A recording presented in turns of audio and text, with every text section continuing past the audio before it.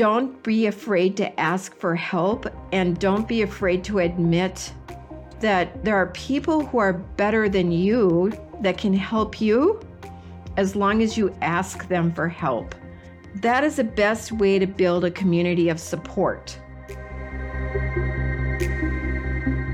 Welcome, everyone, to another episode of A Life of Climb podcast. I'm your host, Sam Reese. Joining me today is Deb Erickson, owner and creative director of The Lineup. Deb, thanks so much for joining us. Thank you so much for having me, Sam. Well, let's start off by just helping the audience understand a little bit more about The Lineup. You make custom performance apparel, which looks just incredible. And I love the description in your LinkedIn says something like our niche, the way you describe your niche is your imagination, our creation. Tell us more about what you all do. Tell us about the business. Well, we started as a very small business, and as time has doing fitness apparel, but as time has evolved, our niche has been making sure we're inspiring, offering creative option, joy, and connection with not only our customers, but also our employees who are building custom costumes for artistic performers.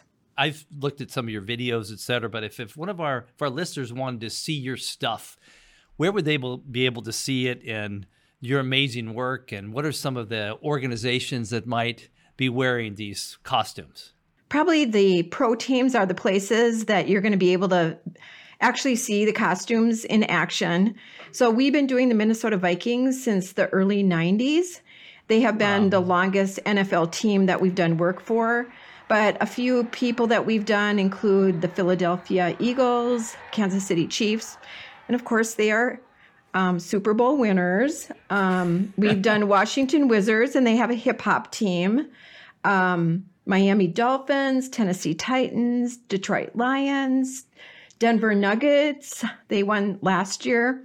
Well, that's just terrific. Now, I know your first job was somewhat related to this business, but really you had a whole different career and on a whole different career path, and you actually started in social services.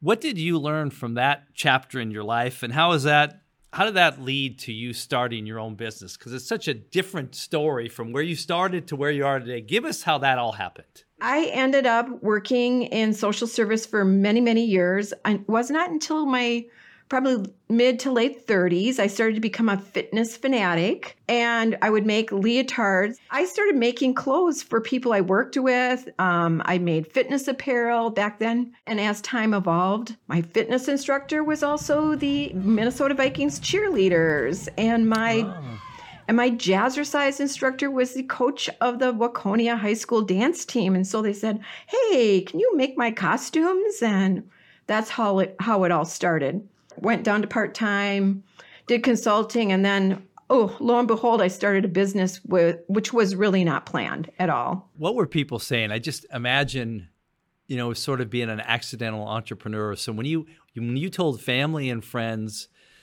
hey, I'm leaving that life behind, and I got this great idea. I'm going to go build this business. How did people respond to that? What did people say to you? My dad, after he passed away, I found out when I gave a speech after winning an award that when I told my dad I was going to quit my job, he told my mom, why would she ever do that? She works for the state of Minnesota with good benefits and pay. But they were still supportive. I got to give them credit. They were still supportive.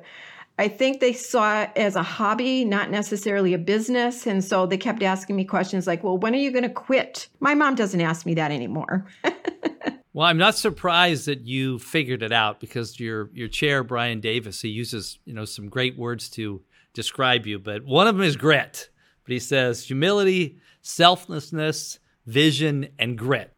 When you look back and you think the biggest lessons you learned as a brand new business owner, I'm so fascinated by this stability, safe state job. Now you're doing this. What were some of those early lessons that have helped form you as a leader now?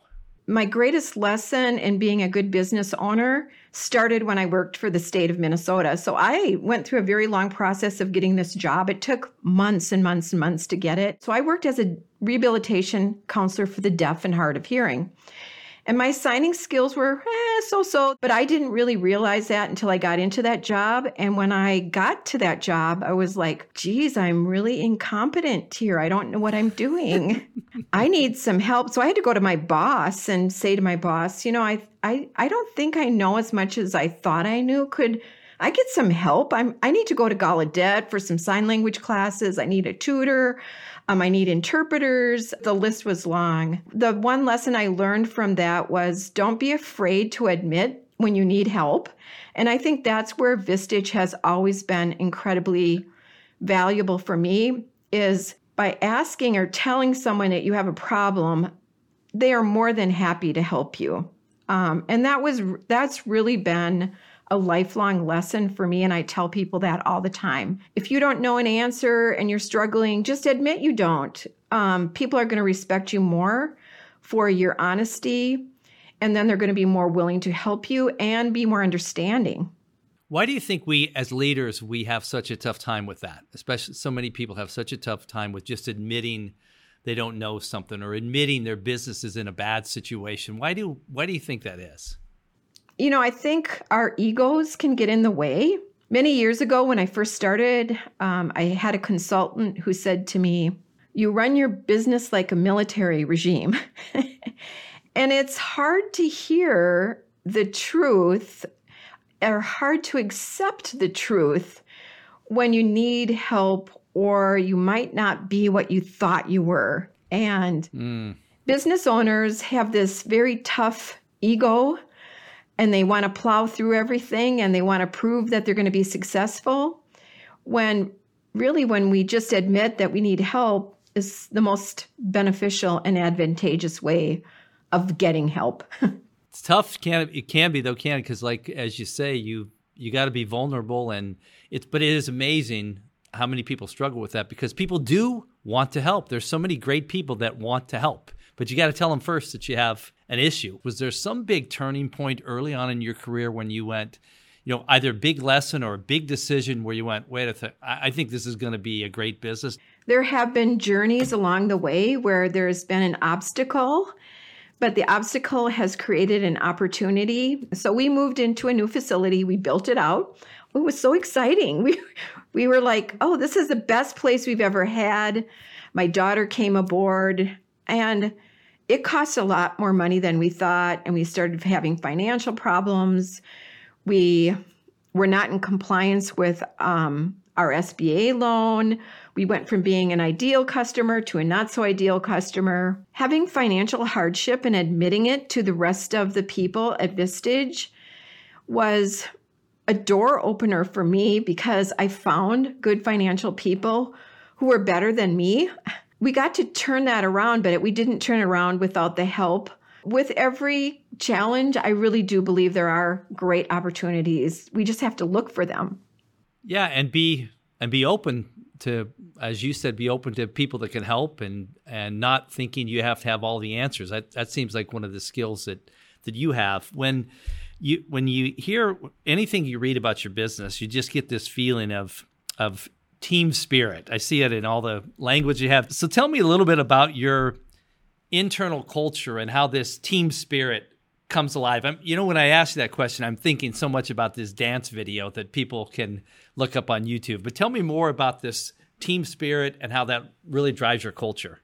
The one thing I always tell people when they first get hired, and this was a mentor of mine, George Theodore, who told me this, a team of people is a group of people that need each other. And it's just like dance. You need people in the front, you need people in the back, you need people who are going to be able to do more skilled steps. It's the same thing in running a business. We need financial people. We need people who know how to sew. We need people who can problem solve. We need people who can make patterns. It's really all about how do we have a respect for one another? How do we align ourselves with each other? How do we become more effective so that we can do an outstanding job together? And I've always believed that people come over profits. If you have a bunch of people, if you have a bunch of people and profits are the outcome of them working together, you're going to have a much stronger team than focusing on profits first and then people. Where did that come from? Because that is such a skill to have as a leader. I always tell people the fun part of owning your own business is that you get to create your own culture. The reason I really loved social services, I felt like I was helping people move into success. So my job in social service was to help disabled adults move from not having a career plan to having a career plan and getting a job. And it's not that much different in the world of business ownership, because what you have to do is you've got to help people find their sweet spot. That's your job. You have to do that each and every day. And it means getting to know them. I had to do a lot of that. I was in my previous occupation. And so a lot of things like job assessments and personality tests and all those kinds of things that we use in business were often used in my previous occupation. And I really believe in all of those kinds of things. And I think I brought that into the business world, my business world, I should say. I mean, for what you've built from scratch here, I mean, this is a part of you, so you want to leave it behind in incredible hands. And I know that's big on your mind, even though it's several years away. I think your planned exit, right, is still a few years down the road, but you're starting to think about that already. Yeah, we've been spending a lot of time realizing, hey, the leadership team is not quite ready. Are we going to hire someone from outside? We have made some progress through the succession planning, meaning finding someone who can run the business so I can be in the business and help support them, because that's not really my skill set to take it from where we are today to a higher level. I really want to see us have someone else who has the skills and confidence to be able to do those things. And that's going to create success for the employees too. Deb, this has been great. Thank you. Why don't you just hold that thought and we'll be right back here in a few minutes. This episode of A Life of Climb podcast is brought to you by Vistage, the world's largest executive coaching and peer advisory organization. As a CEO or owner of a small or mid-sized business, you've got the weight of the world on you. But what if you didn't have to go it alone? What if you could journey with an experienced guide and an elite team of peers who've got your back? With that kind of support, how high could you climb? Vistage has been helping leaders reach new heights for more than 60 years. It's a proven, time-honored approach that can help you too. Learn more about Vistage and discover more leadership resources at Vistage.com. And now, back to our episode. What do you think when I just look at the success you've just had, coming off a record revenue year, you've tripled the size of the business. What have been the keys in these last few years? Just build a team of people who are dedicated and passionate about what you do, and they will do outstanding work. I just got done meeting with someone who's been here for so many years. There's so many things that she can still be doing to lead us towards more success. As long as I draw that out from her, the other leaders on our team draw that out from her, and it's going to make her feel more valued too. We just have a lot of employees who have been here for quite some time, and I'm very proud of that. You said you had this, somebody from the outside described you way back when and said you run it like a military regime. So you had to take that in, and what happened to you when you said, I want to change that? How did you internalize that, and what did you do about it? You have to be self-reflective, and you have to admit when you have an issue, because I had a list of things like, oh, we're inclusive, we do all these kinds of things, and it was really aspirational. It wasn't really what I was doing. And so if you are aspirational about doing something, you better look at yourself first. The most important thing is to be authentic and real with your people and admit, hey, I'm sorry, I made a mistake. I was trying to tell you what to do instead of guiding you through the process or influencing you. And I still fault to going back and trying to tell people what to do. I got that from my mother. It's her fault. It's her fault. Yeah. I think a lot of good leaders have that same problem, though, right? I mean, it's easy to fall back into that, but the way you talked about being self-reflective, I think that was really good insight. I loved the point you just made, though, about aspirational versus what's true. I think there's a lot of us as leaders that hit a note, because we can write things on the wall, say all the things we want to do, and it just because we did that doesn't mean it's happened. Well, we have over 65 people. For me, culture is like one of the most important things. It's when I'm exiting and succession planning, who takes over for me is more important than how much money I walk away in my retirement. I do want money. That's a good thing. Of course, yes. But does that make us happy? I would say that hiring people that are going to put people ahead of profits is one of the most important things to sustain that culture and make sure that people do feel special, they feel rewarded, they feel acknowledged, they feel valued. I think one of the things that you learn in your career as a leader is early on when you get advice, like you just said about, people over profits. When you first start in your career, you go, yeah, whatever. But it's true. The companies that have success are the ones that really do put people over profits. And then guess what happens? They're also profitable. That's what's amazing about it, right? What are the other things that have been going on in your mind as you think about exiting? You want to leave the right culture behind. You want to make sure this is a great place for employees. What are the other things you've been considering, including what you'll be doing next? Tell us a little bit about that journey, because everybody will be there eventually, we hope. That's one of my biggest questions right now, because now I've hired 2 people, an integrator and a visionary, to take over the company. And I'm going to step down and I'm going to work for them instead of them working for me, even though I'm still the owner. It's going to be a very strange transition. So I have to start thinking about, well, how do I support them and support the rest of the organization and still add value to what they do? Because I do have a lot of technical knowledge that I can offer that they don't have. So that's still yet to be determined. But I do believe that if I really help structure that and scale it, it's going to be more sustainable going down the road, especially as they try to grow the company.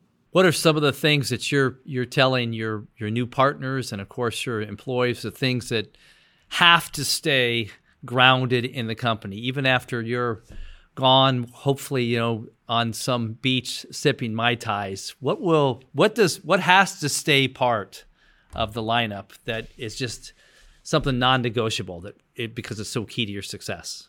Well, we have a value of caring service. And that doesn't mean just caring about your customers, but it's caring about each other within the organization. That is a big deal to me. If you care about your customer, you care about providing solutions to them. But if your goal is to prove that they are wrong and you are right, it puts everyone on the defensive. And it totally changes the way people feel when you want to do the right thing. You want to make sure they're successful and you're successful. It's a kind of simple.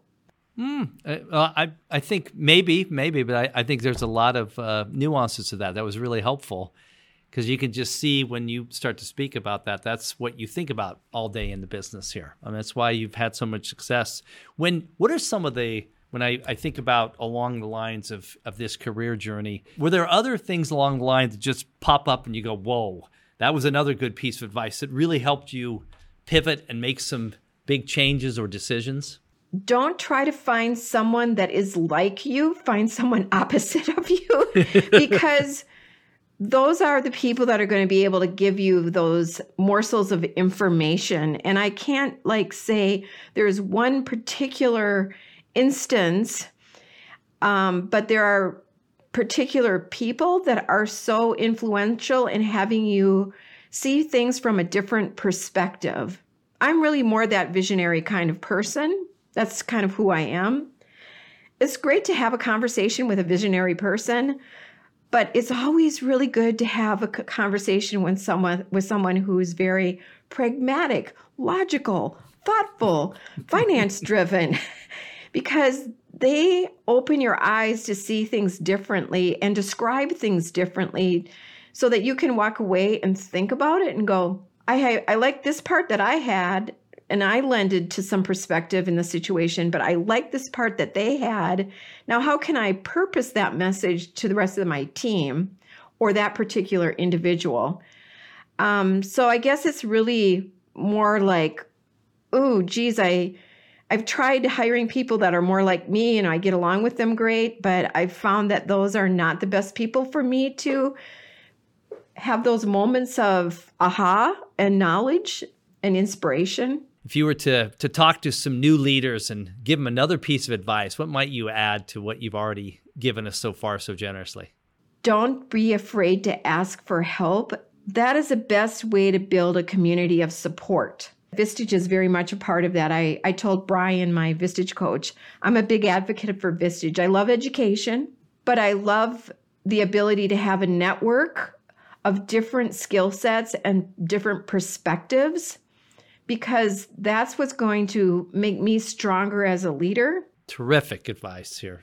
I was also a long-term Vistage member before I was a CEO for over a decade. So as I listened to you, there's just some great pieces of advice. And I was reflecting on some of the things that took me a long time to learn like that. I don't know why it took me probably 3 or 4 years of being a Vistage member before I could really admit where things weren't good. It took a while, and to trust everybody. So you could have accelerated my leadership journey with that advice for sure. Well, I think I was at a point where I really needed a lot of help. So Vistage came to me. I'm a firm believer that things happen for a reason sometimes. And Vistage has brought me so many connections and so many opportunities. But I have to look for them. It's my job to find them and nurture them. Thank you, Deb, for your time today. It was just such a pleasure to hear your story and hear about your journey. Thanks so much for all your comments today and just a great advice to so many leaders. Thank you. Thank you for the opportunity to share.